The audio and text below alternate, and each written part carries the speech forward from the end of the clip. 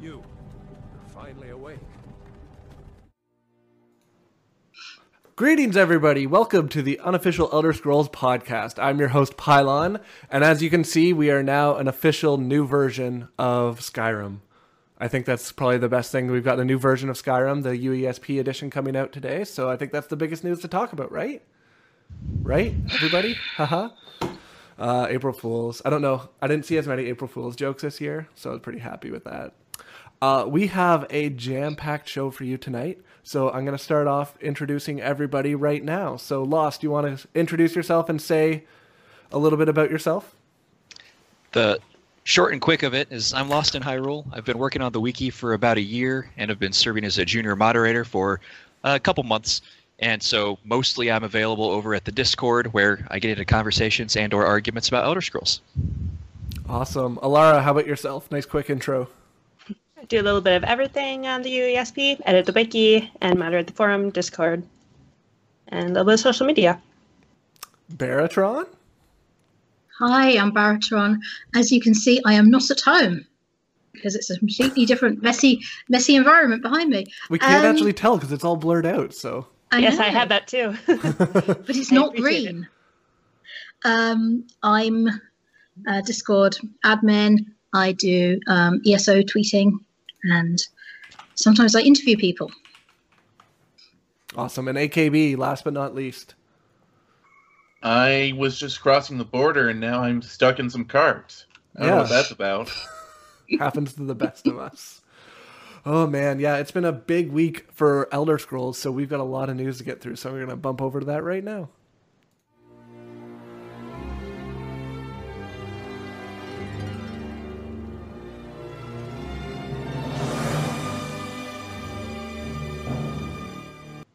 There's so much news this week that I forgot to put the unanswered lore questions in the bumpers there. So you'll have to go to our Twitter, which you can see at the top, is at UESP_net to find out this week's unanswered lore questions.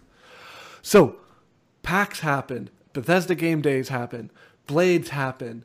Everything happened this week, and I don't know where to even begin. So we're just going to go over as much as we possibly can, and I'm going to hope that everybody can bump in and remind me of the things that I forgot, because there's so much happened, and I was sick and potty training a toddler this weekend, and I missed so much. So let's get started with kind of some generic Bethesda news. Baratron, do you want to kick us off with what happened this weekend? Sure. So Elder Scrolls Online was awarded the first ever GLAAD Media Award given to a video game. Now, GLAAD used to be the gay and lesbian anti-defamation organization, something like that. I can't quite remember what it stood for, but since about 2013 or so, it's included all of lesbian, gay, bi, and transgender, and they awarded this to ESO for transgender representation, specifically for the House of Reveries quest in Somerset, written by Tori Doherty.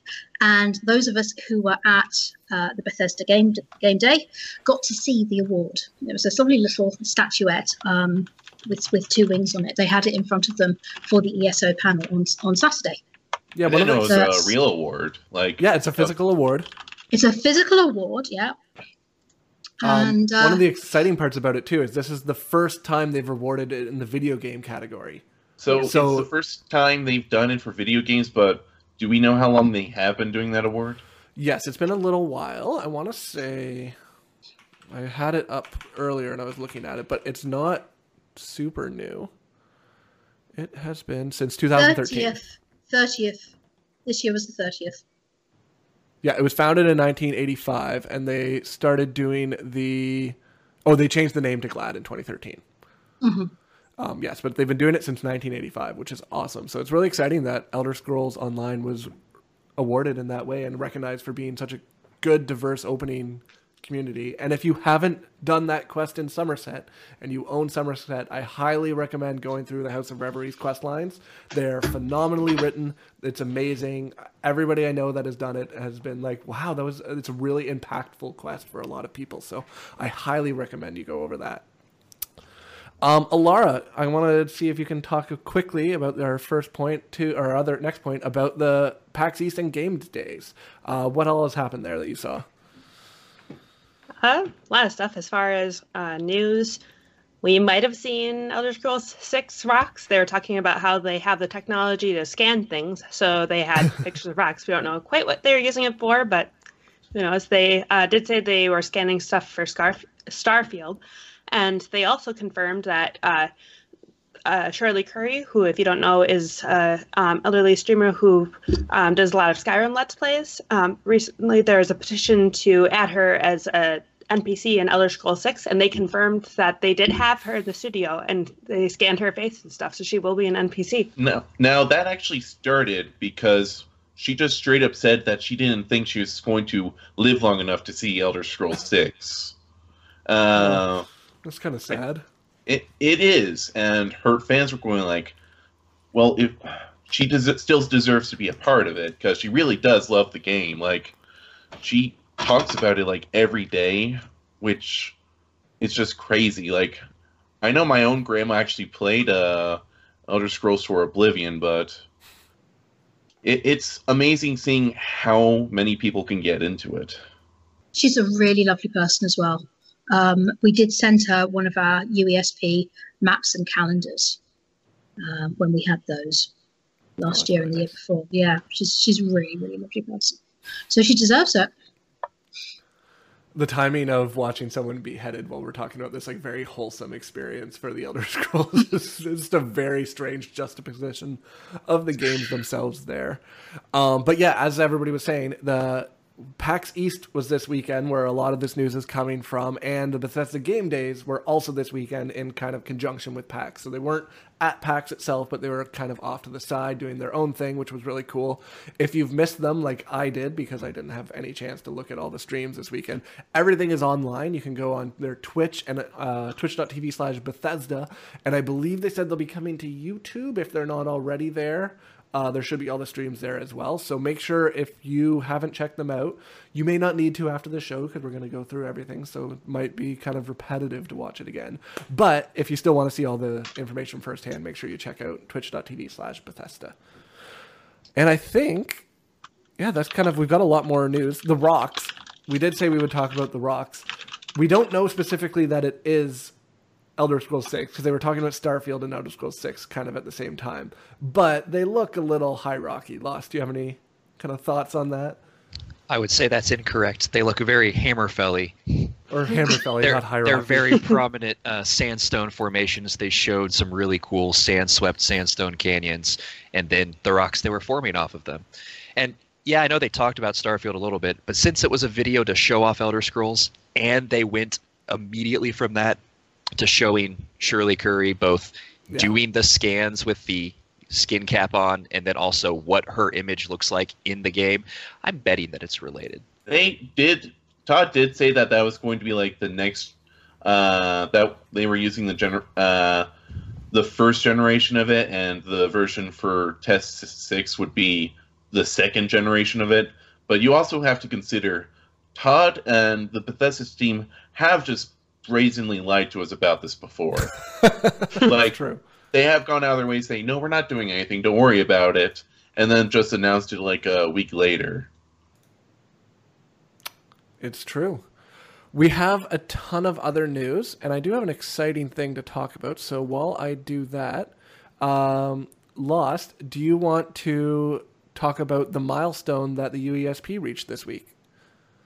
Absolutely. We hinted at it last week, but over the course of this week, with everyone else getting on there to do edits, we passed 2 million total edits on our wiki. We didn't get to have it on the birthday of Elder Scrolls, but it was still within the birth week, and so I think that's good enough correlation. So there is a lot of information out there, and it's getting better every day. 99% of days it's getting better. Every once in a while someone does something that makes it worse, but we fix that quickly.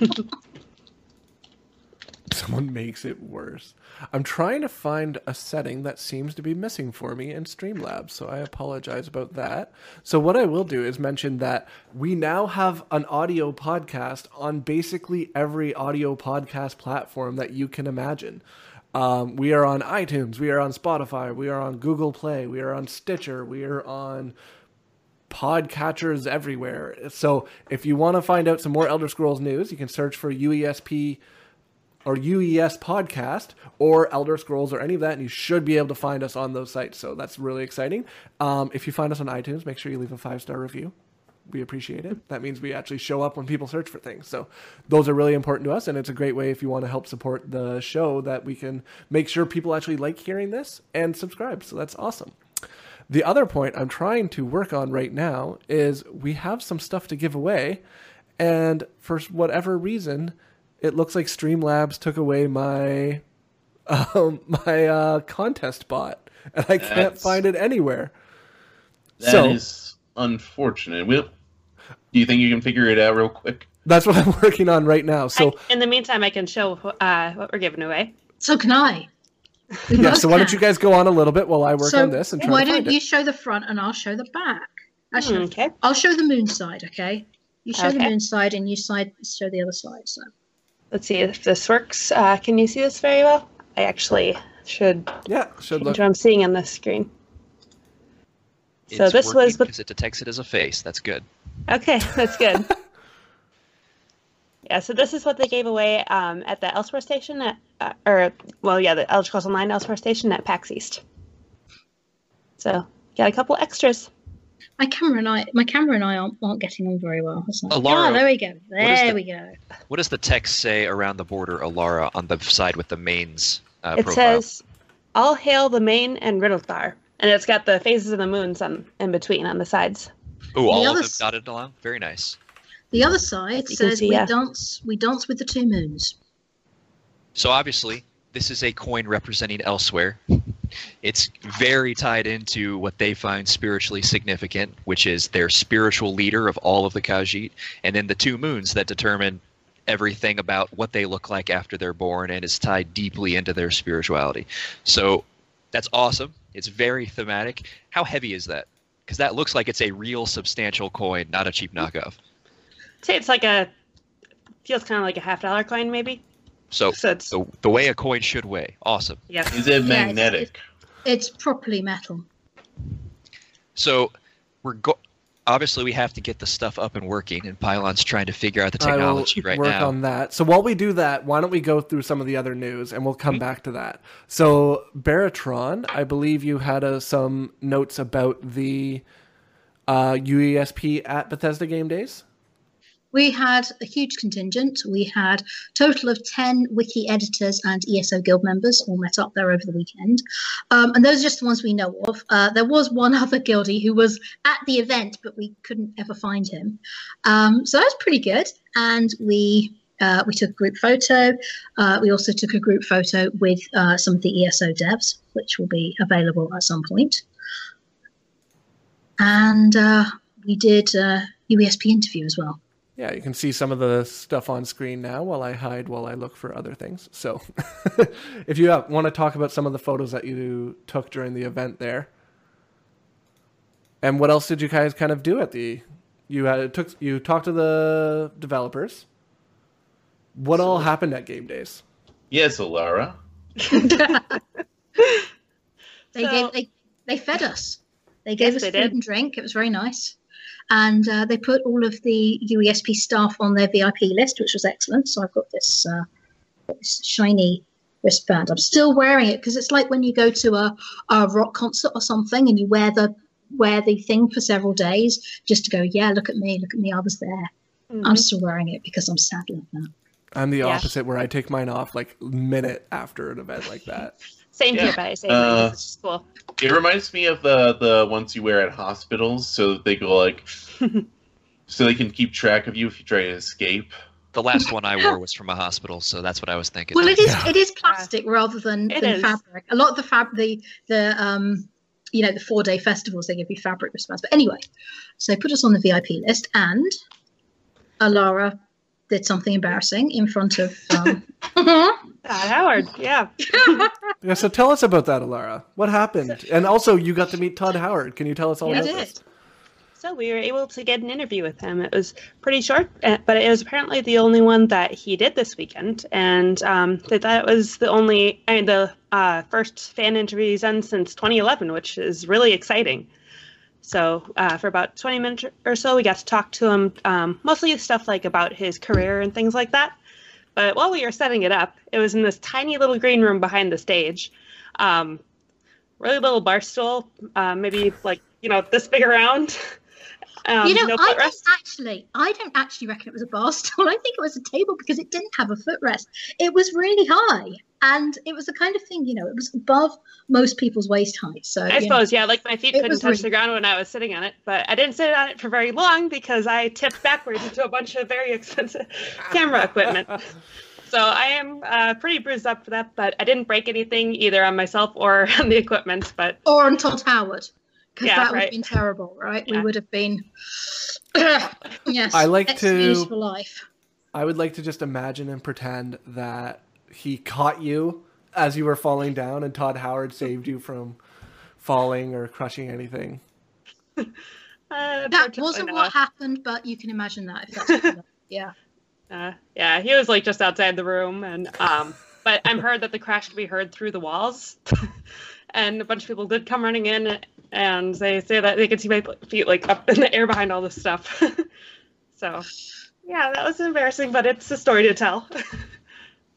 And this is why I went round buying up cheap bananas and things like that, and making sure people were fed, because lack of sleep and lack of food at conventions causes this sort of interest. And funny thing, I was going to sit on one of the other stools by like the actually set that they had in that room, but Mary-John's had, knowing me, she didn't trust me around that stuff, so I tried sitting on another one. That's probably a better choice. So what did you get to discuss with Todd? We'll have the interview probably up. I'm gonna maybe try to get it up tonight or tomorrow, at least the text of it. I don't know if we'll do the audio. Doesn't seem like my recording quality is that great, but we talked a lot, like I said, kind of about his career and things like that. Yeah, it was pretty interesting. We asked a few random questions that people had submitted. Mm-hmm. Obviously nothing about Elder Scrolls 6. It was pretty much taken as a given that we wouldn't push our luck in that regard. There was this question, and it made us all laugh, because it was, if you could be any Daedric prince other than Sheogorath, which one would you be? And we were like, why can't he be Sheogorath if he wants to be? Because Wes Johnson's already him. Yeah, I guess. And so, it was a mix of serious questions and a few slightly silly ones. And, it should be interesting for people to read. Well, minor correction. He isn't Sheogorath in ESO, which is weird, because he's around, Like, he does stuff for Bethesda all the time, and they just go like, yeah, no, we recast him just for ESO. Yeah, I don't know about that. It must have been. I mean, I know about it, but I don't know what the reasons are. Yeah. They did talk about that on one of the game day streams, where they went like, yeah, they just never asked me. I'm around if they want me to do it still. So, unfortunate news. It appears Streamlab has removed the giveaway bot from the web interface. So What we will do is we will host the giveaway, the raffle, at the end of the show, because then we have a couple videos we want to show, and that will give me time to build a new chat bot and get that set up while we're ready to go. So what we'll do instead of doing that, I have an alternative solution. Alternative solutions, okay. We have a gift bot in Discord, and I will create that while you guys keep on going. Okay, I guess we can talk about kind of what they had at the event. If you want to, I don't know, go back to the pictures. Sure. So they had a bunch of games available to demo. They had the original 5 games all set up in a row. And then they had demos also of the Elsewhere expansion of Blades, Rage 2, and I feel like, Legends. And that was before they made the announcement on the panels, but they, so we didn't get to demo the new Alliance War thing at all, but we did see the art for it. They had several panels where they were talking about the games, 25 years of Elder Scrolls one, 2 Elsewhere ones, the Legends one where they kind of gave their roadmap for the year, which we'll talk a little bit about later. They had a bunch of themed drinks, so I got that in one of the pictures, and they even had my Moon Sugar Soda, which I will try and show here. Now you see, I have one of each. I have the one I already drank, plus the one that's still full. This is actually gorgeous. It's really, really nice. It's like a ginger ale with lemon and lime extracts, and it's a really good flavour. And I hope they're actually going to sell it. And it's made by Jones. Now, the thing about Jones Soda, if you're not, certainly, yeah, real sugar. Real sugar soda. None of that. Yeah, I think it's recognizing your... No, that one won't come into focus. It thinks it's the background. But none of that corn syrup. I can turn off my background blur, I think. How do I do that? That's a good question. There we go. Unblur my background. So audio, video settings. I don't know. I'm not sure that it is the background blur. I think it's just being difficult. Anyway, it's really nice, and I hope that they're actually going to. So yeah, it's not the background. Yep. Oh. They also had a little stand where they were selling merchandise, which included some stuff that was exclusive to the event. So was it Khajiit that was selling the merchandise? No, unfortunately, no. Missed opportunity. Yep, I got a heat-changing Legends mug, which was exclusive to it. It's in one of my pictures. It's got the Heroes of Skyrim key art when it's warm.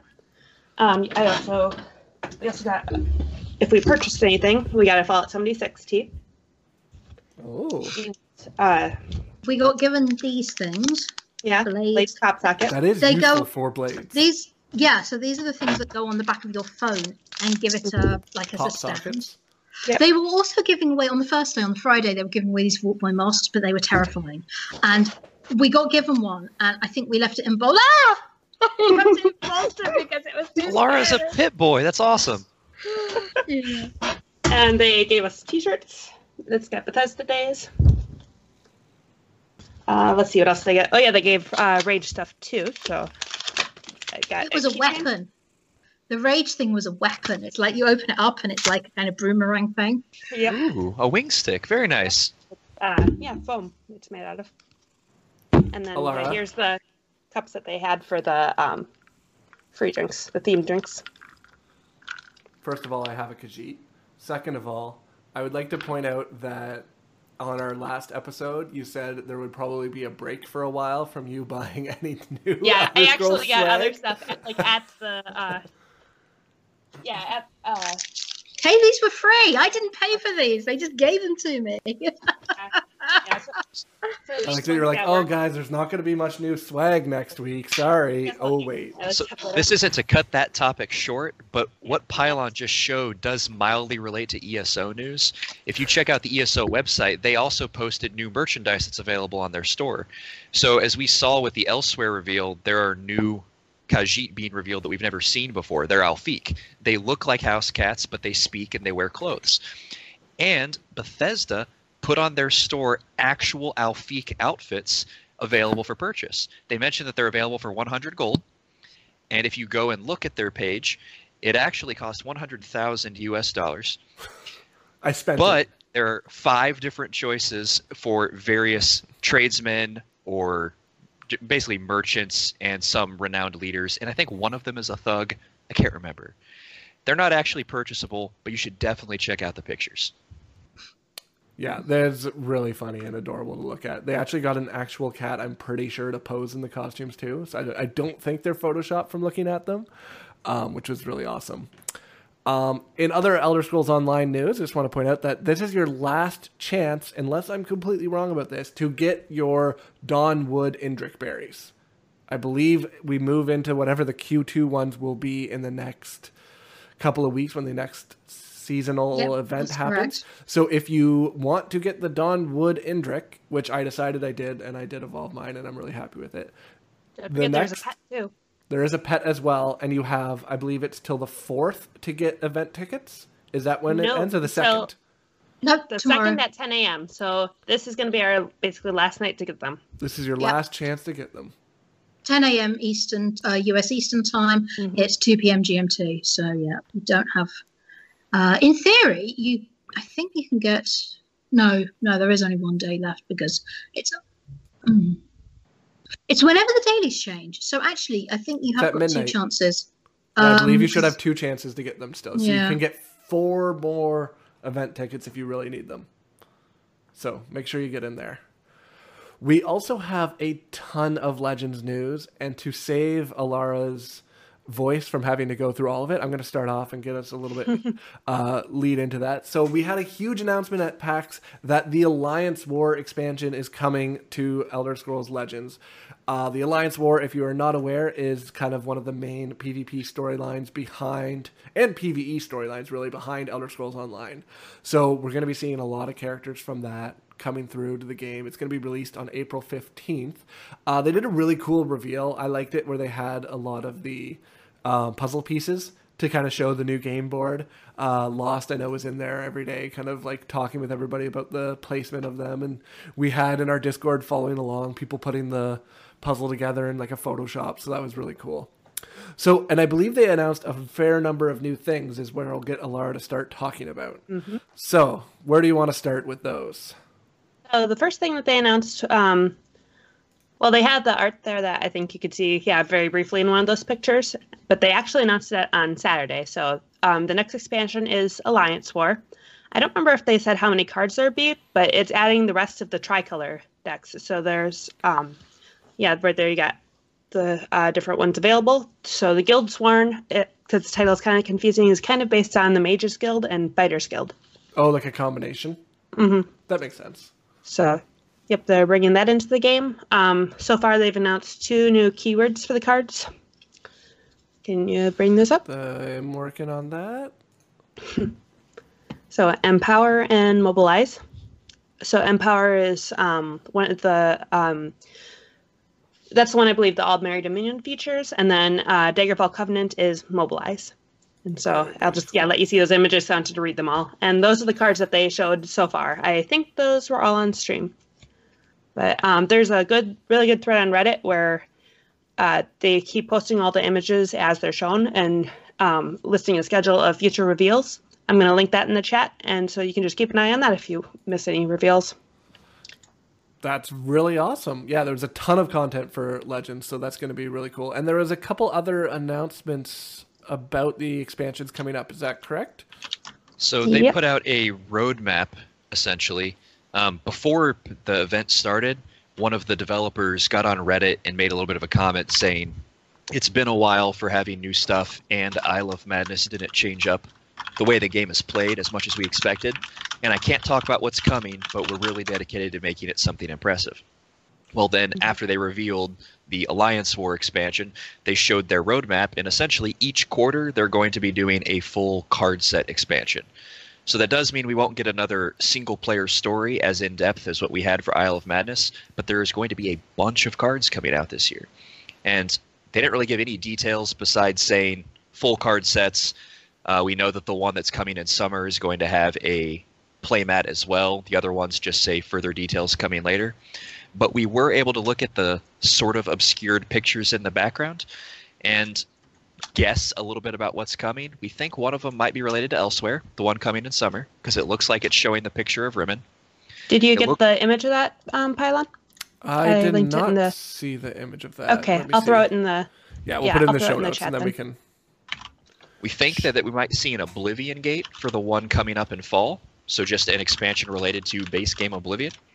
And then the last one is an already existing picture. I believe it's of Dramora Marcanaz, a card that's already in the game, just implying Daedra stuff of some sort.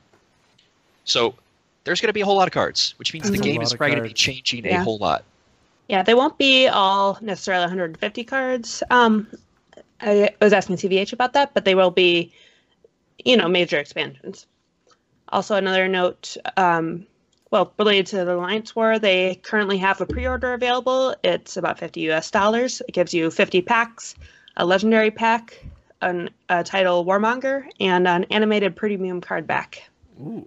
And also another minor note then is, also this is releasing April 15th. That is 2 Mondays from now. I know, that's very 2 soon. weeks. And in that update, they're also adding duplicate protection. So once you have a full play set for uniques, it's 1 card. For other ones, it's 3 cards. And it doesn't matter whether they're premium or not. until you have play sets of a full play set of a card, you won't get. You won't get that. I'm phrasing that wrong. Yes. Yeah. So after you have the full play set, then you'll get different ones, and you won't get duplicates until you have all the ones in a set. So if you have full play sets of like all of the Heroes of Skyrim or all of Morrowind, then you'll start getting. Which is fantastic because I remember I have opened Vivek 3 times. Ah. And I'm just like, cool, this is some sweet gems now. And it's not really exciting for the player. So I can definitely understand why they'd be doing that. Mm-hmm. The one question that I had that I don't know if it was been clarified, is that only for legendary packs where you're getting a single legendary card? Or is that any card pack? Any card pack? Even better. I don't know. The way they mentioned it was every card that I was reading, but maybe I was reading it secondhand from a news article referring to it. So I'll look through the thread on the subreddit and see if that's answered at all. Anyway, then the last. Sorry, Laura, go ahead. Okay, yeah. The last minor note about Legends then is that the last patch 2.8 had introduced some issues with mobile. It was trying to, I guess, reload assets or something. But they put out a patch this week already that should fix that. Mm-hmm. And we might have some exciting news pending about the Alliance War that you'll have to stay tuned next week to find out more about. Mm-hmm. Other news that came out this week that's kind of important is... So to cut you off suddenly, is after some finagling, I managed to set up a giveaway bot in our Discord that should be working as intended. Just go to our Discord, which I just linked in the chat. I'm going to link it again for convenience. After that, there's a channel called Bot Commands. There, once you're there, just type in the command $rank giveaway. This will give you a special rank to join the channel to where the giveaway bot is, so that only people who are in the stream can see it. And then just click on the emoticon, whatever you want to call it, that for the bot, and you'll be entered it. The drawing is in an hour, and I will contact whoever wins at that time. Yes, so if you want a chance to win, make sure you go to our Discord, which is linked in the chat there. So, and Baratron asked an important question in chat. Staff aren't eligible, are they? That's cheating. Okay. I joined it just so I can see everything. Okay, so answering last question, I found the thread about the duplicate protection, and they said anytime you have a chance to get a legendary, the protection will be there. So someone had asked about the rewards when you get 3 wins from playing ranked. Mm-hmm. So anywhere you can get a legendary. Well, that's very nice. Even better. Mm-hmm. Very cool. However, because of the streams that they did, they gave out a free premium legendary card. And I already did have Jube, but I got a premium Jube because of that. And if that was in place, I would not currently have premium Jube. So I am slightly glad that didn't happen until this next patch. Yeah, I got premium Alexia, which I'm happy about. Very cool. So I think right now would be a good time to move over to the scholarly pursuits.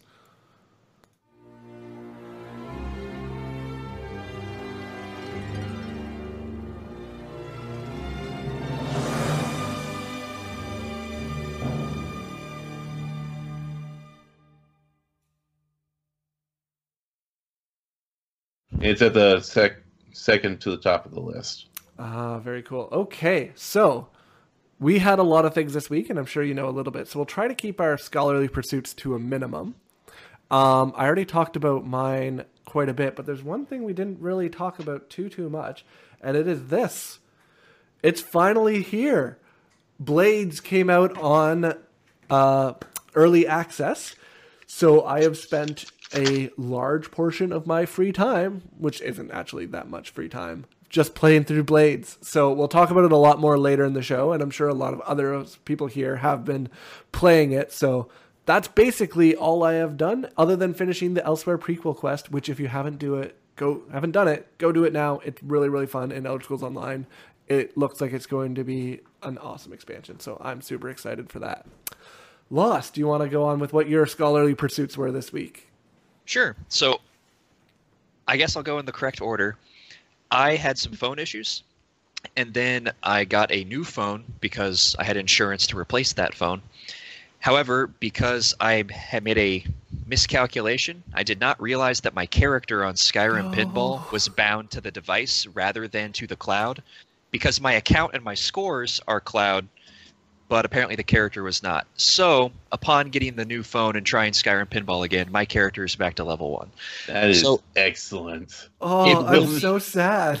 It will be a little longer before I ever get Dragonbone weapons or before I get to the expert tier magic spells, and I'll just have to slowly get there. However, go ahead. I want them to just start adding expansions to the game just so you have to keep playing it. Like 3 years from now, I want to go like, oh yeah, I just got to the dark abyss of Mehrunes Dagon, and I'm using the god tier hammer, but I just can't get past the army of Avex in front of me. I mean, I'd be the one doing it if they did it. I think it's probably a standalone product. I don't think we're going to see Dragonborn Pinball anytime soon, unfortunately. We can dream, though. However, the fact that my phone was acting up was partly the motivation for me to go and get the new phone. But the real thing that spurred it on was the fact that my old phone could not run Blades, and so I decided it was finally time to contact insurance. And so now I have a phone that can run Blades. So I've also been playing that throughout the weekend, and I'm enjoying it quite a bit. Awesome. Baratron. Okay, I thought Alara just fell off her chair, but it's all right. She's back. No. She may have. My apologies for sitting here yawning my head off. I am so tired after PAX. Seriously. It's a lot worse for you since you had to travel halfway across the world, basically. Yeah, well, I don't know. 1/4 of the way across the world. Quarter of the world, maybe. It's an 8-hour flight. But anyway, so yes, I have barely played anything in the past week. In fact, I think I've played more ESO at the actual event than I have on my own computer. UESP were proud to be the first ever guild to run the Sunspire trial. And we had 15 minutes playtime, so we managed to create a new level 50 CP 810 characters. We formed a group, we got into the trial, and we killed 5 whole trash mobs. And I missed it because I was setting up my character, and I didn't realize you guys started. Oh, you didn't wait for Alara? No, they didn't. That's so mean. It was totally chaotic because we had those big headphones on. I mean, you saw in the picture of the backs of our heads. We have these huge headphones on, and no way to voice chat because, of course, voice chat isn't built into the PC client. And yelling across the room apparently works less well than you might think. Also, our raid leader was only here until early on Saturday, and he'd already gone home. And certain people, not looking at anyone in particular, didn't remember to get food and potions out of the consumables boxes. Obviously, some of us do spend a lot more time on the PTS public test server than others do. Yeah, so we had people. I got done creating my character, and I turned around to see if you guys are ready, and you're all standing up. I'm like, did you already do it? Yeah, it was pretty funny. But yeah, yeah, Mike Finnegan, who's the dungeon lead, has been ribbing us on Twitter. He put this like slow hand clap.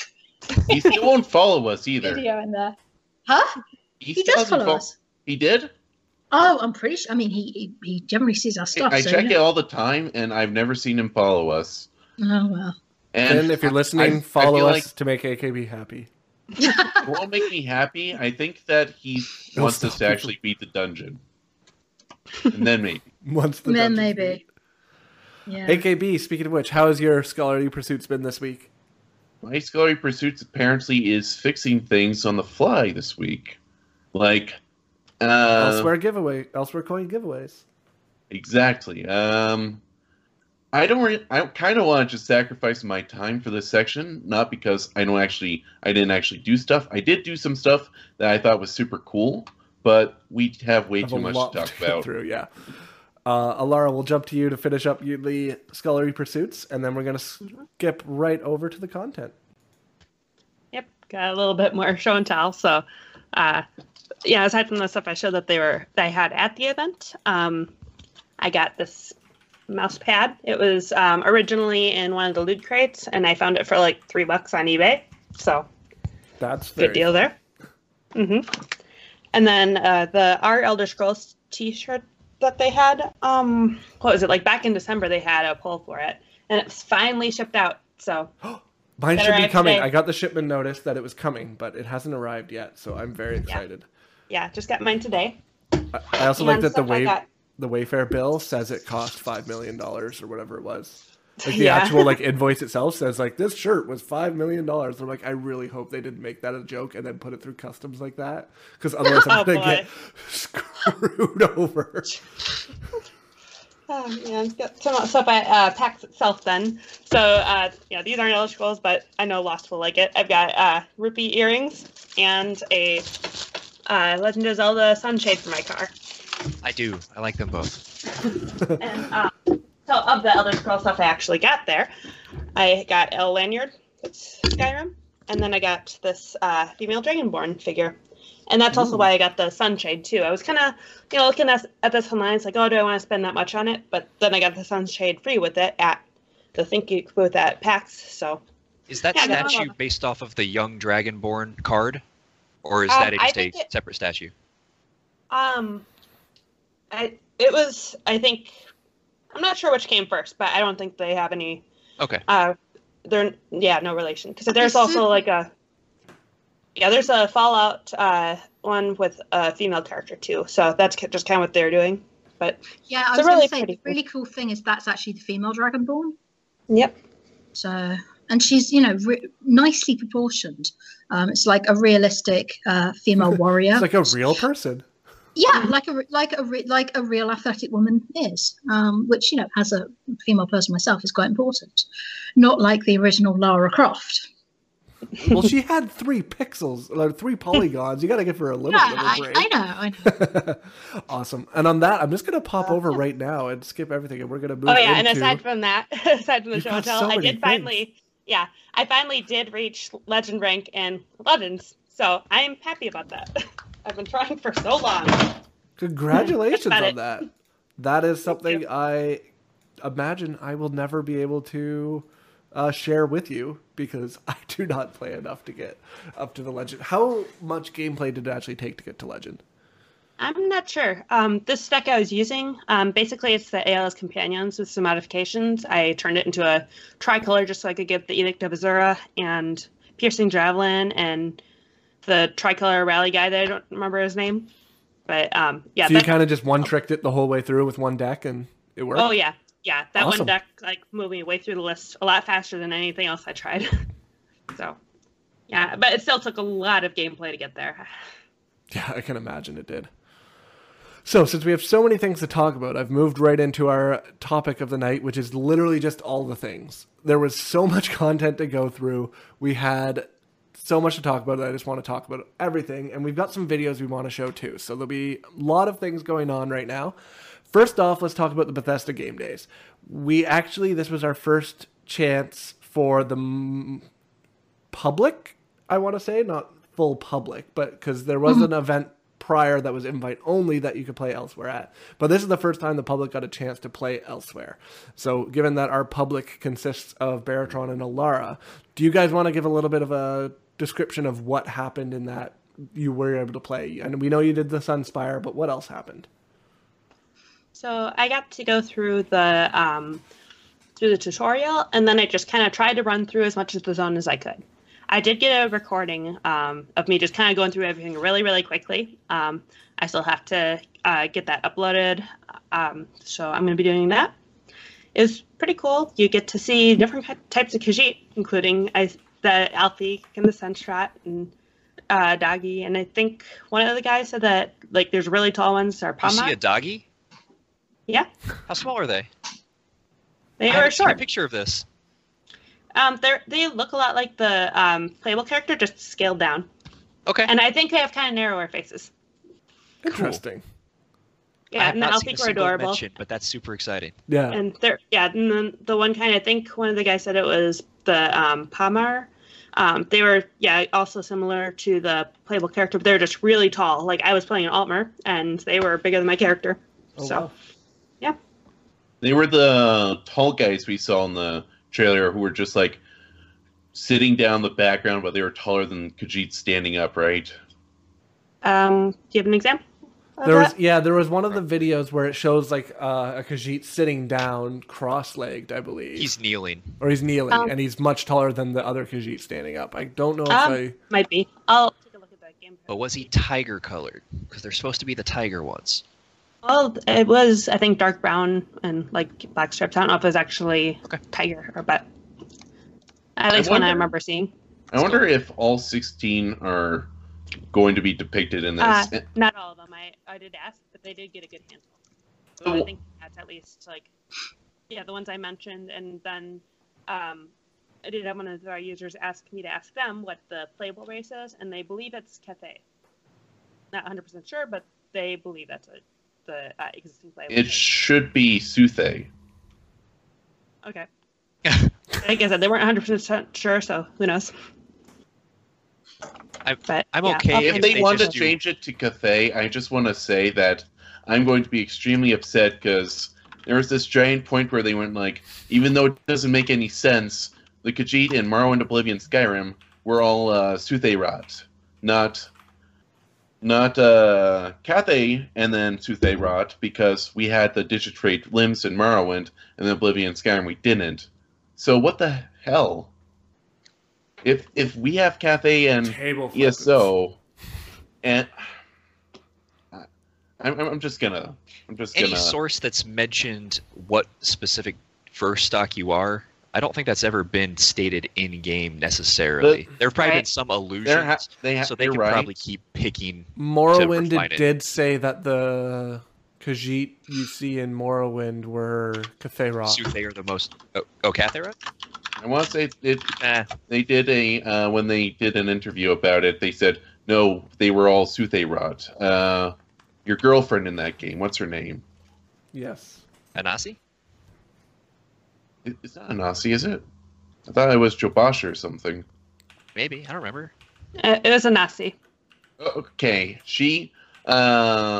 they did an in-character interview with her, and she went like, these are all the first stocks, basically.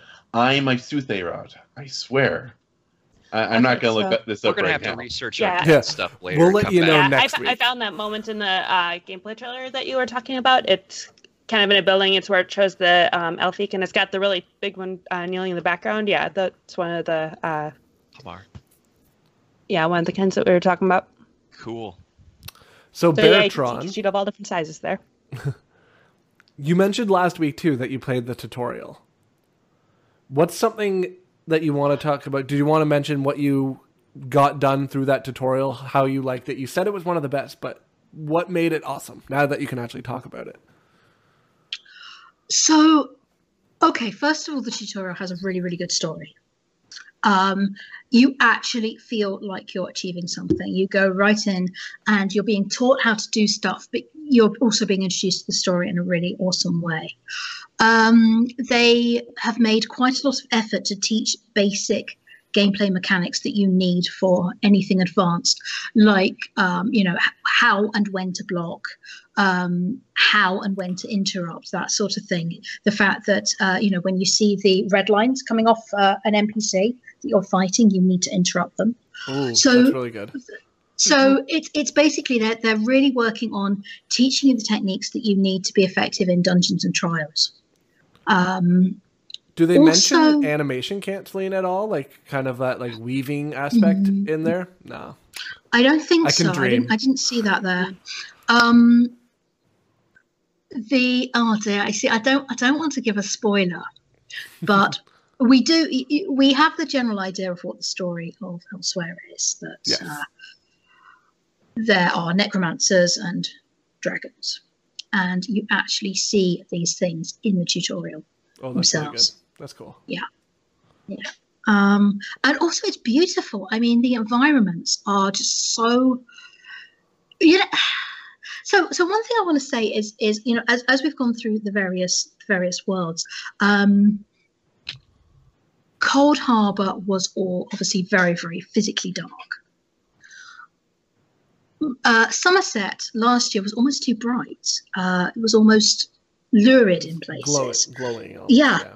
And the colours of Elsewhere are just gorgeous. They're just rich and warm, and the statues, the buildings, all of these things are really attractive. It looks like a real place. That's awesome. And did they make it more, I guess you may not have known from Lumount, but Orsinium was our first real look at kind of like a vertical design. For when they're designing cities, you design them vertically in MMOs to make them feel like they're bigger. Is Rimmen more of a vertical city, or is it more kind of spread out, like more spread out you would see as different ones? Yeah, I think it was probably a little bit of the more spread out type. Okay, interesting. Yeah, because I would thinking about it, it would make more sense given like the Khajiit style of architecture. You would expect it to be more caravan-y spread out. So I was wondering if they would try to make it feel more grand by making it tall. But yeah, I think there's a moment in the gameplay trailer where you can see a Centrat like in a pool. I believe that's in Rimmen. It is. Yes, I walked around Rimmen. It's not actually a terribly big city. I did a quest, one of those quests where the Khajiit has a terrifying dog, and the dog has escaped, and you have to try and rescue the dog. And so I did go all around Rimmen, and it's not the largest of cities, but Did it you is. see any Akaviri in it? Okay, so this is something which is going to be covered in our interview with Rich Lambert, and no, there are no living Akaviri. Interesting. It's a big news there. Speaking of which, do we want to go over the interview with Rich now and move to that video, or do you want to save that for the end after we've done all the discussions? I'll leave it to the panel to decide where we place that. I think it would make more sense. How long is the video? We have about 15 minutes. About 15 minutes. Okay, yeah. Before we go into that, though, could we give another quick mention of the giveaway? Sure, yeah. I just posted it in chat again, but if you want, check chat. I'll post the instructions on how to do it now. If you want to win one of the physical Elsewhere coins, make sure to follow the instructions in chat right now. It's only available for the next 35 minutes. So make sure you get in there, and make sure that you are also comfortable sharing your shipping address with the administration of UESP so that we can actually send out the coin to you. So follow the instructions in chat and you should be good to go. So given that, maybe we'll move over and go through the interview. I think that'd be a good time to do that. We'll come back and we'll discuss some of the other things we saw at PAX. Do you have the photo? We will, if we're watching the video, we can't really do both. Oh no, I mean before we start. Let me check here. There we go. Is this the photo you were talking about here? No, we just went back. Hold on. No, that's the game days one. Okay, is there... It's the photo with Cry Havoc and me and Rich Lambert and Amira. Oh, right, yes, I can add that back in. Hold on one second. While we do that, I will leave this up so we can look at it. It's missing from action. I had it here and I've lost it. Either way, we can explain what happened in it because I can't seem to find it right now.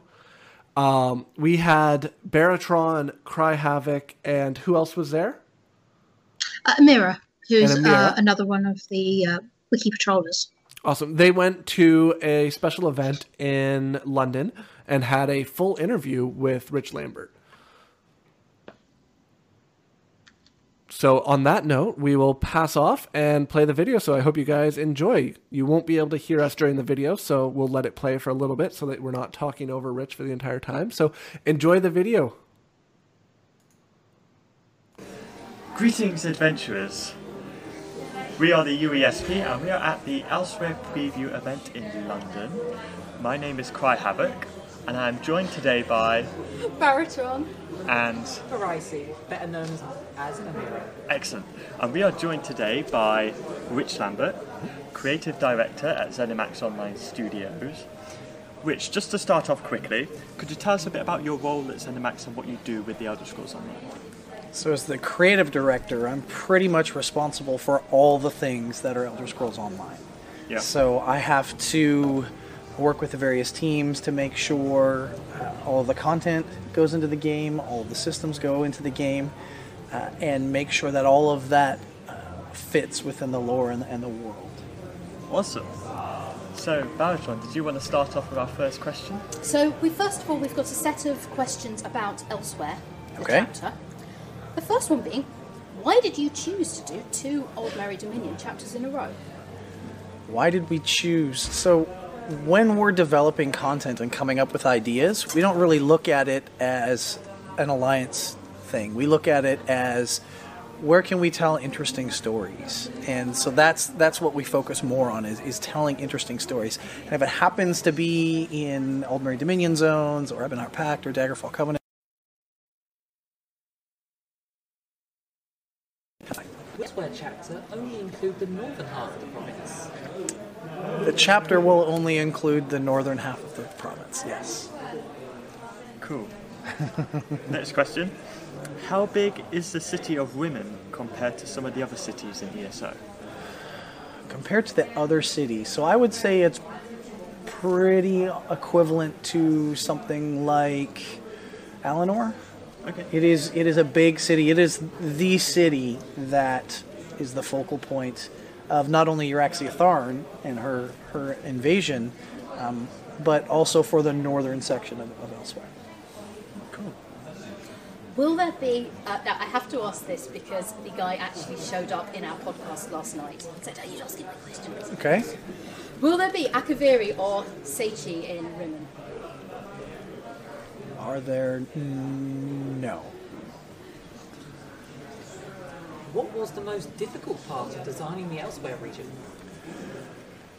The most difficult part of designing Elsewhere. I don't know that there was anything overtly difficult about it. We've gotten pretty good at being able to take lore and things out of the other games and build our own world. But I will say that Dragons is infinitely more difficult than building Elsewhere. Okay, and will we see other new Khajiit forms or fur stocks in Elsewhere besides the Alfiq and Sentrat? Maybe. Well, the next question leads on from that because it's if not directly shown in Elsewhere, will there be hints by lore books or dialogues regarding other Khajiit? Absolutely. Yep. And there might even be statues. Very intriguing. Now, the big one, which I think everyone's been waiting for. Definitely. Will Mayik the Lion finally make an appearance in his home province? He might show up, but remember, it's Mike, and you can't actually trust what he says. It's almost like he's a liar. Indeed. Yeah. Okay, and next question. So Elsewhere will obviously introduce the Necromancer class, which is great for new characters. But what can some of our more veteran players with pre-existing characters, what new gameplay features can they sort of look forward to? For them, the challenge is going to be dragons. Yeah. How they interact with the world, how you deal with them. Dragons in our timeline are very different than ones in Skyrim. You know, you're not the Dovahkiin, you don't have that tool set, so it's going to be a challenge for you. Cool. I was playing the tutorial just before we met, and I've got to say, it's a good one. Now, some players do feel that your characters start in life as part of their roleplay.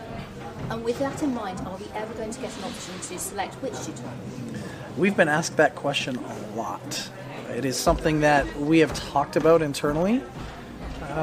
One of the issues, and maybe this is just an us issue versus player issue, is some of our older tutorials aren't as good as the newer ones, and we always want to start players off in the best possible, with the best possible tools as we can. And so, you played the new one, you already know it's better than the previous ones, and so we always want to put that best foot forward. Yes, I'm a big fan of the Vardenfell tutorial, and this one looks like it's because it actually teaches you combat. Right. I wasn't such a big fan of the Somerset tutorial. Mm-hmm. That's how it goes. They're all better than the original, obviously. And this is on to Crown's doorstep. Will the collector's pre-order mount really be able to attack? Will it be able to attack? I assume this was something in the... Oh, that's the tooltip issue that we goofed on and you could read into it. No, it's not a combat mode. Very disappointed.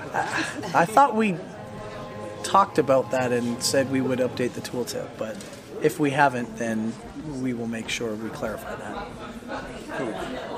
So can we expect some Khajiit-oriented skins in the upcoming Crown Crate, the Bandari season, I believe it is, similar to the Deadwater and Whitethroat skins in the Zanmir season? You know, I don't actually know the answer to that. Okay. Something to look at. Well, they're called Bandari headland crates, so you'd like to hope so. Yeah, I don't actually know that. That's a good question. I should probably know that. I'd like to ask you a question actually about the presentation where you were talking about the ability to purchase Sky Shards? Because I was starting a brand new character on the EU server yesterday and spent 8 hours going around. Will that be for crowns? For Yeah, it'll be crowns. Do you have any idea? No idea how much it'll cost. But it will be something that we're going to test with this to see how players react. I think it will be very cool. Definitely. And will it, so obviously the amount will be based on how many Sky Shards you wish to purchase. Yeah, so think of it more in terms of there's the Cyrodiil Sky Shard achievement, there's the Somerset one, there's all the base game ones. Think of it more as you're almost purchasing that achievement on that character, so you get all of the Sky Shards as well, kind of thing. Certainly purchasing Cyrodiil will save a lot of especially if you've got one character who's got the ones behind the gates. Mm-hmm. That will help. Oh yes. Since Clockwork City, we've been wondering when the Fabrica motif, as seen in the gear drop from the Asylum Sanatorium, the old factotum models and whatnot, will be released for crafters. Will it be soon? That's another one that I don't know the answer to, because they have a schedule and I'm not sure what that schedule is. It seems to have been forgotten as well. I can ask about it for sure. That'd be lovely. Okay. Somebody on the Discord server is very fond of that. They want it? Very Okay. fond. Yeah. So we've got some questions here more about your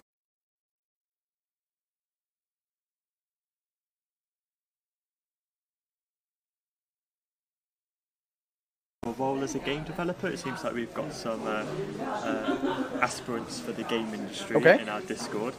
So they just wanted to know, what does a typical workday for you look like? Oof.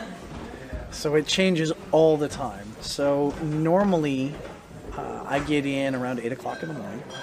I get about an hour on my own to catch up from all the other things that I do all day. And then it's normally meetings for the rest of the day. So sitting with the various teams, talking about a specific feature or a problem, and that's the bulk of it. Some days there are different problems. Some days it's dealing with marketing and PR to talk about, in a show we're going to go to, or to talk about other things. Sometimes it's what are we doing next year, and we're already working on next year's stuff now. So it's constantly changing and evolving. Oh, obviously that's because you've progressed to the role of creative director. Mm-hmm. How has that? I'm just making this question up, but how has that changed over time? I mean, obviously. How has my role changed over time? The amount of time you spend at your desk compared to in meetings. It's definitely gotten worse as I've kind of progressed on the ranks. When I originally started, I was a producer, and so I was focused on doing a lot of scheduling and things like that. But I quickly transitioned into the lead dungeon designer. And so I actually had a hand in building the tools and building the dungeons that we had. The first dungeon I ever built was Vaults of Madness. I didn't realize you'd done that before. And so, I got to spend a lot more time hands-on in the game doing things. And now I'm a little bit more removed in that, and it's more review and direction and course correction than actual building of things.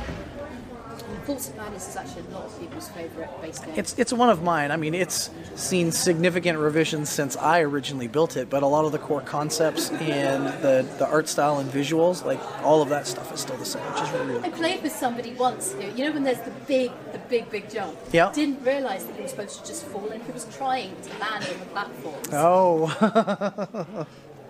Yeah, I might be wrong here, but I think I remember hearing once that you worked on Oblivion. I did. Elder Scrolls 4. Yep, I was a producer on Oblivion. Oh, it's one of my all-time favourite games. All-time It's the favourite first Elder games. Scrolls game I got Yeah, into. I am. This is my 14th year at ZeniMax Online / Bethesda Game Studios. Yes, so- I saw you were writing on your Twitter fairly recently about it. Did you say it was your 24th? 24 years making video games. Yes. You don't.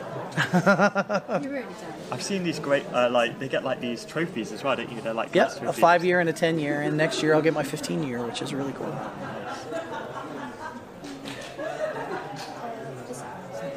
So what are the biggest issues you face on a regular basis as lead? Wow. On a regular basis, I think that the biggest things are center around performance. You know, that's something that, you know, a lot of players think, oh, they don't care about performance, but that's really our number one goal, is to resolve that and get that fixed. It's hard. If there was a make performance better button, you know, turn lag off button, we would totally hit that button already. But I'd say that's probably the biggest one. And then outside of that is just we have so many teams and so much stuff going on. Trying to keep that coordinated and all working towards the same thing is a huge, huge task. Is it very difficult? Sorry, I don't think here. Is it very difficult trying to balance all the different desires and wants from the player base? Yep. Yeah, that is extremely difficult. So when you create a chapter, do you generally have a sort of blueprint for what you want in that chapter? You want a trial, you want a new mechanism of class? Yeah, we tried to have a little bit of something for every type of player. So for the solo players, for the PvP-based player, for the veteran group-oriented players, for the crafters, like we want to have something for everybody because our player base is so diverse. They all like to do a little bit of everything, and so that kind of scratches that itch for everybody. It's a bit like jumping plates. Yeah. Okay. Okay. Pick one of these. I might do the Rathstone one. Do the raw question. Yeah. So, thinking back to the previous DLC now, did the lore team get inspiration for the Rathstone from the Elder Scrolls Arena? Oh, wow. Because I know that there was a reference. I have the reference here, actually. I have it in front of me, which is in Corinth. The lore master of the Mages Guild in Corinth wanted a stone tablet, which was sacred. They found the tablet amongst ruins. Held the key to deciphering part of the Elder Scrolls. The box shows the location of the Brutal Galaxies.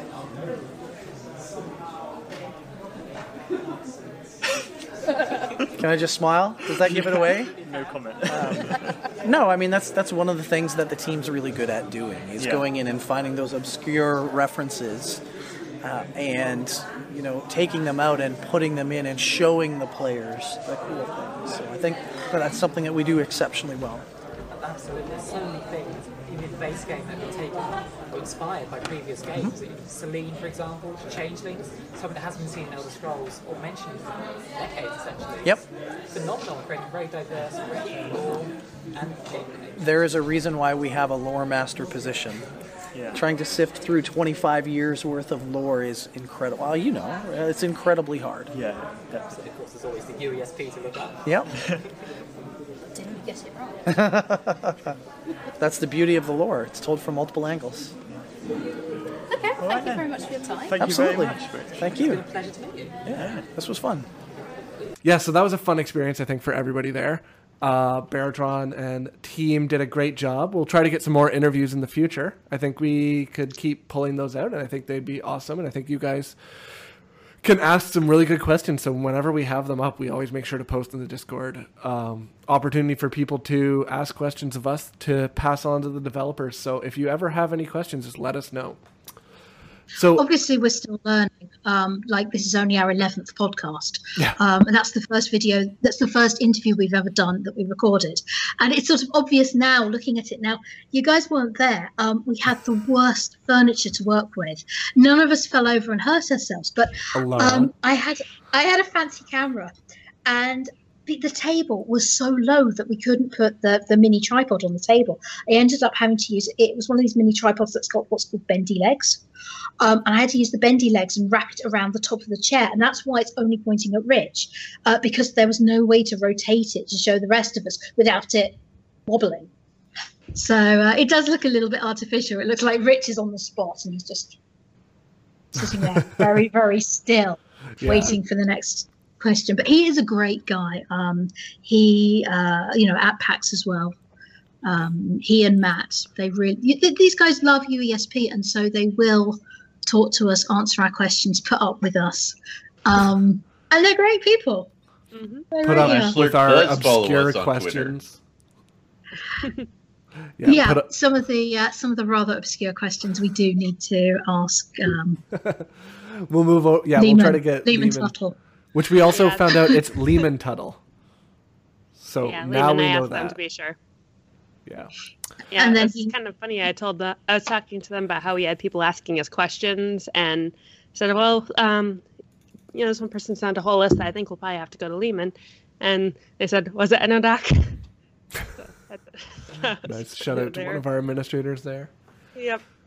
So outside of the interviews, the other probably biggest news of this week is The Elder Scrolls Blades was released in early access.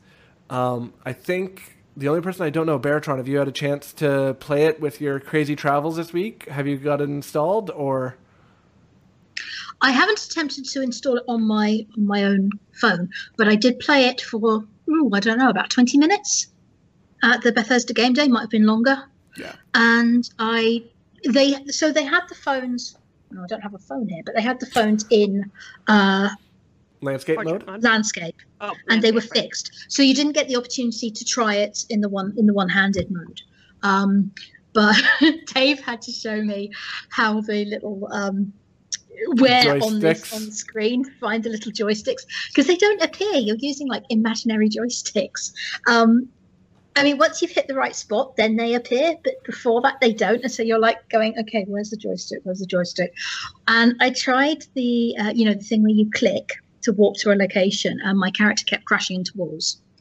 And Theo, I think it was, said, or maybe it was Shifty, one of them said, that's because you keep clicking on the wall. And I'm like, I'm not trying to click on the wall, I'm trying to click on the floor. And I found most people, it's a good solid like 10 minutes of trying to figure out the controls and getting used to them, because it's like, it felt for me like that first time when you have a friend that's never played a console game before and you hand them a controller and they spend the first 5 minutes spinning around looking at the circle on the ground and like nobody knows how to move properly. Getting used to the click to move was like that for me as well, where I was like clicking and like getting trapped in a weird corner and then trying to fight and turn around and like swipe so I can see everything. So it was about 5 to 10 minutes for me to really get a handle on it. And then I tried moving it into the landscape mode and using the joystick. So I started just doing portrait and just tapping and getting stuck. And I found, for me personally, I really like landscape mode when I'm in town or in like an open area.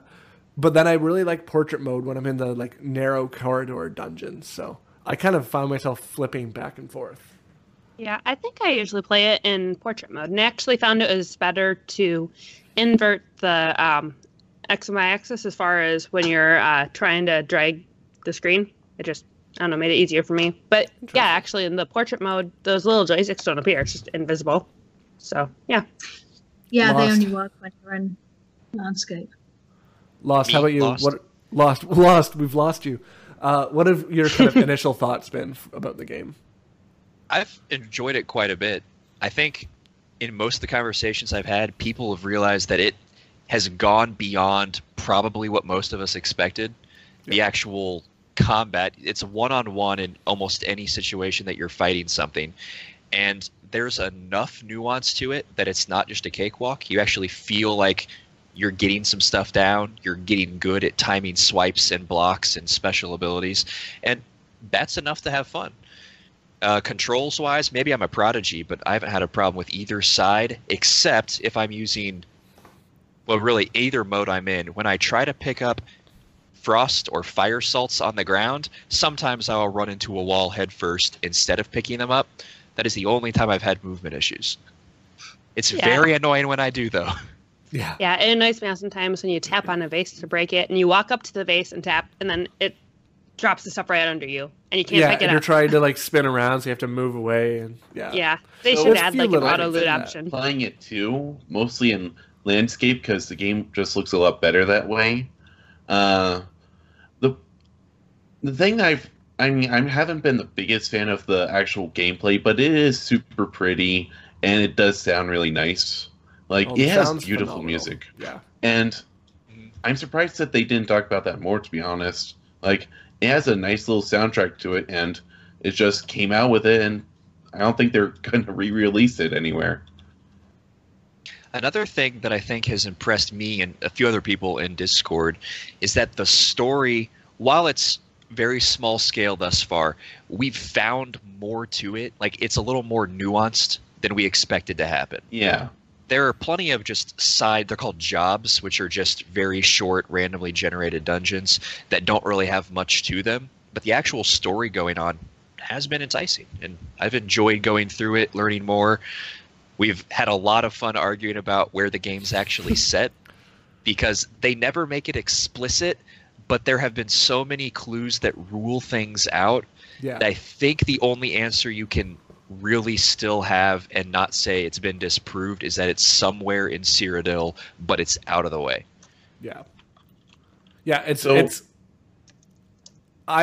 my theory on that one too is they probably just, as I've mentioned a number of times, they wanted the ability for you to create your own town, but they didn't want anybody to be able to create in a canon lore Poop Lovers Paradise, their city name, that they then had to discuss. Well, it's like, well, in my game, Poop Lovers Paradise was a city, so therefore it is now real because the things the players do are canon. So I think by them giving it a nondescript location kind of saves from that. And they block certain town names. Like I've seen images, you can't name your town Oblivion, and you can't name your town Todd Howard. It blocks it. I wonder what variations of Todd Howard we can get. And what's sort of Speaking- interesting... I'm sorry, go ahead, Bertrand. I was going to say, speaking of Todd Howard, he did tell us in the interview, he did tell us a little about the motivation behind Blades, that Arena was originally intended as a dungeon crawler type game, and that's what they wanted to go back to. You will hear more about that, I'm sure, when the interview is posted. And something I just thought of right now, the fact that you can change your character name whenever, right? By going and talking to Theodore Gorlash. Mhm. Can you change your You've also name? had- I think so. Yeah, But you you can. You can't change the name of your town, however. No. And what I just thought of is the fact that the PvP is not out yet, but it's something they're going to be adding. There's probably going to be prestige of the warrior from town coming to the arena and fighting. And so it'll probably have just a tiny bit of influence from back in the arena days when every town had its own gladiator team. Mm. Interesting. Yeah. That's probably a little bit what they're playing off of with that. Yeah, they talked about that in the 25 years of Elder Scrolls panel. That exact reference. Awesome. Why is So- AKB throwing all the carrots on the ground? I'm not sure what AKB's doing. Don't pay him attention. It just encourages him. Yeah, we've learned to just ignore the temper tantrums that AKB throws in Skyrim. Just moving on. So we've talked about what we love. What are the things that we don't love so far from? I have Blades? a lot to talk about here. Okay, And- AKB, you get us started. That's why he's The- throwing food out of the the- pantry. No, I'm throwing it around because no one's going to stop me. So, the monetization, I understand games have to make money, but this is something that gamers are just, it's a losing battle the more and more we don't say anything. Like, back in the day, people went like, oh, horse armor. This was the worst thing ever. Everyone freaked out about this. And at the same time, other games were getting away with like, oh, here's a weapon scan for like $5, and Bethesda went like, yeah, we'll do that because they're getting away with it, right? So we didn't let Bethesda get away with it, and they didn't try it again for Oblivion. When Skyrim No. came around, same thing. We didn't let them get away with it. But now we've been losing this battle with the games industry for so long that people are going like, I understand that like I need to pay $90 to build my town in a speedy way for a phone game, and it's just gotten insane what people have reached the point of tolerating. So I would like to counter that with a alternative viewpoint on that. We've moved in ways where monetization in games is, I would agree, not ideal. Microtransactions are the kind of like the steady force in mobile games. But the counter to that is the market has pushed it also to be that way. It isn't even just a matter of, oh, they can make more money if they do that. It's when games originally came out for mobile phones, they tried to make full game experiences and charge $10, $20, and everybody came out and said, no, I am not willing to pay that for a mobile game. Yeah. This is something on my phone. If it costs more than a cup of coffee, I'm never going to play it. And so, even if it was, I think it was literally, if the game cost anything, the sales dropped by like 60%.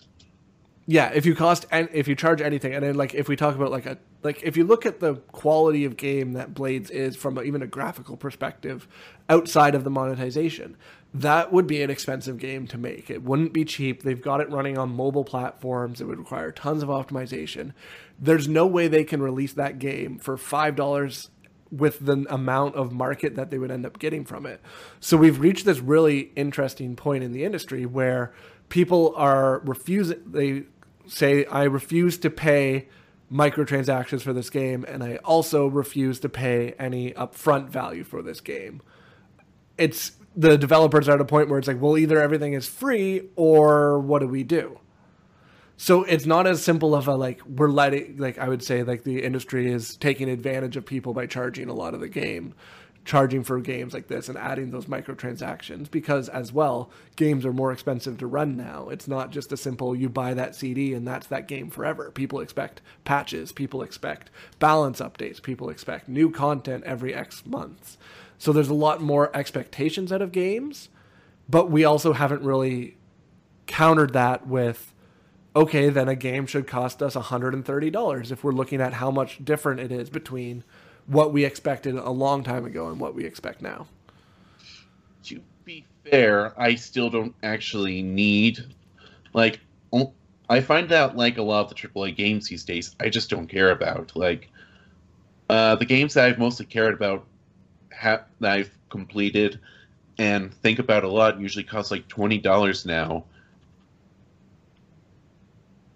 Yeah. One thing I noticed, I mean, I didn't play any kind of tutorial. I went to the game station where Blades was, and it was in the middle of a dungeon where somebody else had given up and wandered off. And I found that in the time I played, I got loads and loads of gold, which obviously is the in-game currency, and then several of the purple crystals, I mean, which must be the premium currency. Green crystals. Green gems. Yeah, so I did get a few of those in the time that I was playing. That is something to its credit. You do actually get the actual currency item as an actual game drop that almost no major phone game still does. Yeah, and I thought, okay, because I looked at the name change, and that cost, I don't know, so many of the gems. It's like 50, I believe? 50 gems? Something like that. Couldn't tell you off the top of my head. But I thought, okay, so this is using premium currency, but at least there is a way in-game to get the premium currency. And that I was quite pleased with. So we'll have to see. I really didn't play it for long enough. I think I would have done much better had I actually started at the beginning with a tutorial. I think that some people have started debating now whether the game counts as pay to win or not, and I think it's definitely in a position where before we continue, can we give one more quick shout out to the giveaway? We have 2 minutes left. Okay, so before we continue on Lost's pay to win conversation, if you want your chance to win to pay to win a elsewhere coin. See that segue there. Make sure you follow the instructions I just posted in chat. Go to the Discord, type in the commands listed there, and do as follows, and you'll be entered for a chance to win an elsewhere coin giveaway, an actual version of it. So, on that note, Lost. Speaking of pay to win. Well, in this, it's no purchase necessary. You just have to go to our Discord, and you can leave shortly afterwards. But You pay anyway, us with your time. people have started arguing whether the game counts as pay to win or not. And it's definitely of the ilk where if you're willing to spend cash, you're going to get through it faster. Like, you're going to be able to more easily or more quickly get the resources to build your town. There's some gear you can get that, to my understanding, normal gear will eventually outclass. So it's in this slightly gray area where people that just don't like it are going to say pay to win and be turned off. Some people aren't going to mind. And that's legitimate to have a different opinion on that thing. Thus far, I haven't felt too bad about it. I've spent a little bit of money because I had Google Opinion Awards stocked up just to buy the starter pack. So therefore, I've got 2 copies of the fancy gear that they gave out, which is kind of cool. And I can't get rid of them. I have them both still in my inventory, and it's like I pains me intend to to get rid of them. temper both of them and enchant both of them with separate enchantments someday, once I get there. But overall, I found that the progress level is all right.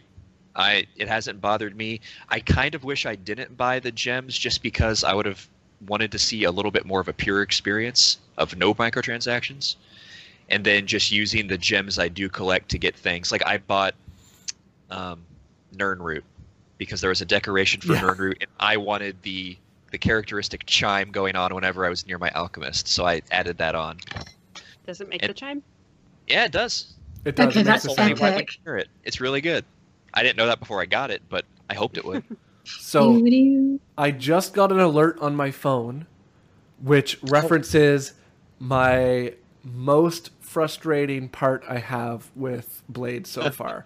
It is my complaint as well. There's one. I'm very happy with the game overall. My one complaint, though, is these bloody silver chests. You gain silver chests at a decent rate, and they contain decent amount of rewards. You can get some premium construction materials with them. You get some real good quick, gear with chests in general, Yes. you can just find them while you're exploring dungeons, but the chests you find in dungeons are locked, and so you have to, one at a time, you pick a chest to start unlocking.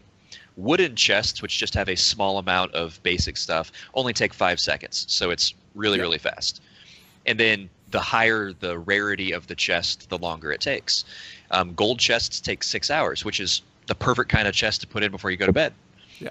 But silver chests, which are quite common, take 3 hours, and that's what Pylon is getting ready to talk about. Yeah, so the way it happens right now is you gain silver chests at a rate that is faster than you can open them. Because if you look at like an average day, you can open 5 silver chests in a day if you're doing it like on the 3-hour mark, going through and making sure you're very adamant about it. 5, maybe 6 if you don't like sleep.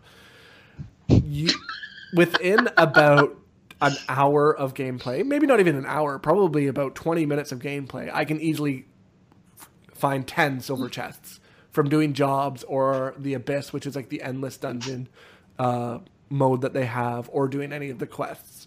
So you're gaining them at a much faster rate than you can open them, which then, if you want to play the game most optimally, you have to not play while you're opening a silver chest, which is very unfortunate, because what happens is you have a max number of chests and you can buy greater inventory space up to a certain point. But if you are at the max inventory, you can't grab new chests. So you'll have a lot of problems if you're trying to go through and you just start seeing silver chests and getting discouraged from playing. And here's the rub with it. Go ahead, Alara. You can't toss out the chest that you don't want either. No. Well, this is all stuff to feedback. I mean, the game was in open beta closed beta for about 2 weeks. And now it's in and they only early had about access. it was like a maximum of 10,000 people. So, we Client- can't say this is the final version by any For sure. Exactly. 100%, yeah. They're definitely. I think it's unlikely that they would keep the game with the silver chest method in place as is. I think it's an unintentional of. It's like, oh yeah, people are gathering them at a faster rate than we want them to, or whatever. But if they changed the timing to an hour, I would be 100% okay with it. I think that would make. So, the rub with it as it is one, you're getting them too fast, and then the second thing is that if you want to open a chest and you don't want to wait for the timer, you're allowed to use gems to speed it up. But the real issue is that while the silver ones are sort of the bread and butter of the resources you're taking in to build up your town, no silver chest is interesting enough to want to spend the 36 gems to pop it open. And so... Can I add another point to the chest debacle besides the silver chest thing? Wooden chests take 5 seconds to open, and that's entirely pointless. You can pay a gem if you really want to open it immediately, but why would you? It's 5 seconds. My other very minor gripe is that there's no confirm message to spend gems. And so one time I tapped to unlock the wooden one, but I thought it didn't register. I went to hit it again, and I spent 1 gem. I've done that 2 or 3 times, and I think I did it for a silver chest one time. They have gem confirmation sure that's the reason they did it this way. I honestly think they probably did it that way for that reason, but considering the actual length of time, Winchester just open. Maybe, I could see a value of having a slight delay on them. I'd have to animation. Yeah, like it's just to prevent people just powering through them too. Like it does add a little bit of a slowdown to like kind of increase the loop. But I agree, the confirmation needs to be added to that. They've added the confirmation everywhere else that you can spend gems. Like if you do anything from the store, it says, "Do you want to spend this amount?" Or if you want to buy any of the like speed ups, it does do a confirmation there. So it's just in the chest that it doesn't really do the confirmations. Yeah, it reminds me of the Harry Potter game. I did the same thing there. Is you can use the gems in that game to buy more time, and originally they didn't have a confirmation message, and I tapped it and it just spent. But then in that game they added it and made the button unclickable for a few seconds. So if they did a similar thing in this game, that would just be awesome. Even up the time to 10 seconds and make it, because if you gave a confirmation, you would last up, like it would last the 5 seconds just trying to get the confirmation button hit probably, which would probably negate the purpose of it there. So that's all stuff we can feed back. Totally. And that's why we're talking about it right now, because I really like playing the game. I think the actual gameplay itself is phenomenal for a mobile game. If you're going in expecting a full Elder Scrolls game on your phone, I think you'll be a little bit disappointed, but I don't think any of us were. And personally for me, I was hesitant to get really excited about the game. I'm 100% the target demographic for it. I have less time to play at a computer than I used to, but I have more time to spend 15 minutes on my phone doing some inventory management, the other fun stuff in the game.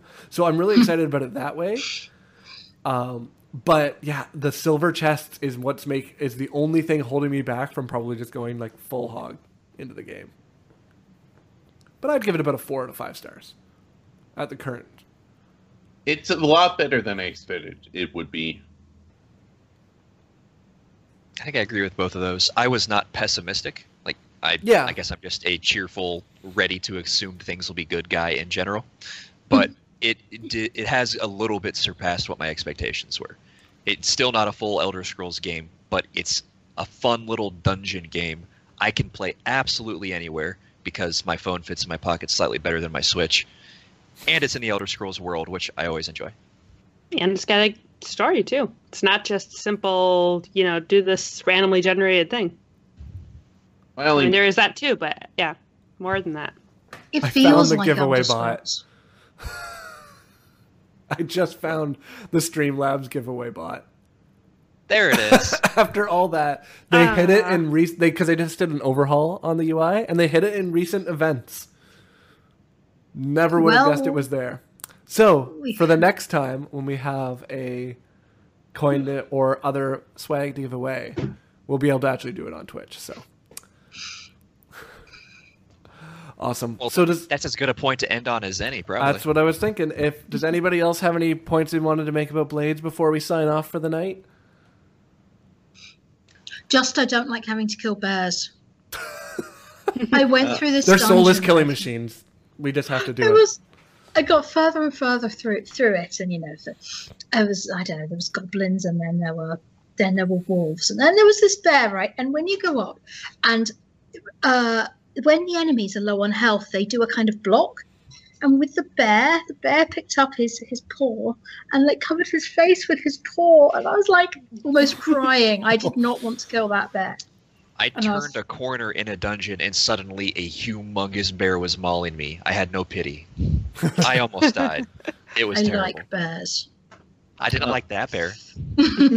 My last point is that I just want to figure out what happened with this development cycle, because I think we all went like, oh, Blades, yeah, that's just gonna be out like any day after E3 last year, and a year later, we just got it, and it's like, what happened? Well, Yeah. similar thing happened with Legends. That was over a year. Yeah, gone. exactly. Like it happened with Legends too, and these seemed like they were supposed to be the small projects that they had in between their blockbuster ones, and now it's just like they have the worst schedule slip for the smallest projects. And I know that they made that documentary about Blade's development, and when that comes out, I really want to see what exactly went down here. Yeah, I forgot about that. Yeah, it'll be interesting to get that. So are we going to have I'm eating paper on stream? Yes. So, coming up in about 2 weeks, we made a bet that one of the members of our Discord, he said explicitly if the game was not in High Rock, he would come on stream and eat 4 sheets of printer paper. We have realized that no one actually wants to watch that happen, but we will have Ohm on to talk about this and to talk about a few other things about Blades and lore and things like that on April 15th. Next week, we also will have a special show where we're going to be doing an interview with the creator of the unofficial Elder Scrolls tabletop RPG. So he's going to be coming on and talking about what that process was of building that, kind of teach us a little bit about the game itself. So we think that'll be a lot of fun. So make sure you tune in next week for that. And then in 2 weeks, we'll have that. And somewhere in the middle there, we will have a special surprise related to Legends. The surprise related to the tabletop, the unofficial Elder Scrolls tabletop game, is we're just giving him a cease and desist letter. He's AKB's Surprise! joking. Surprise! We're doing it live. You'll learn that AKB thinks every day is April Fool's. It's not. So on that note, I think it's a good place to sign off for the night. So on behalf of Baratron, Alara, AKB, and Lost in Hyrule, I want to wish everybody some fantastic adventures in Nirn, and hope that you all take care. Bye. Bye.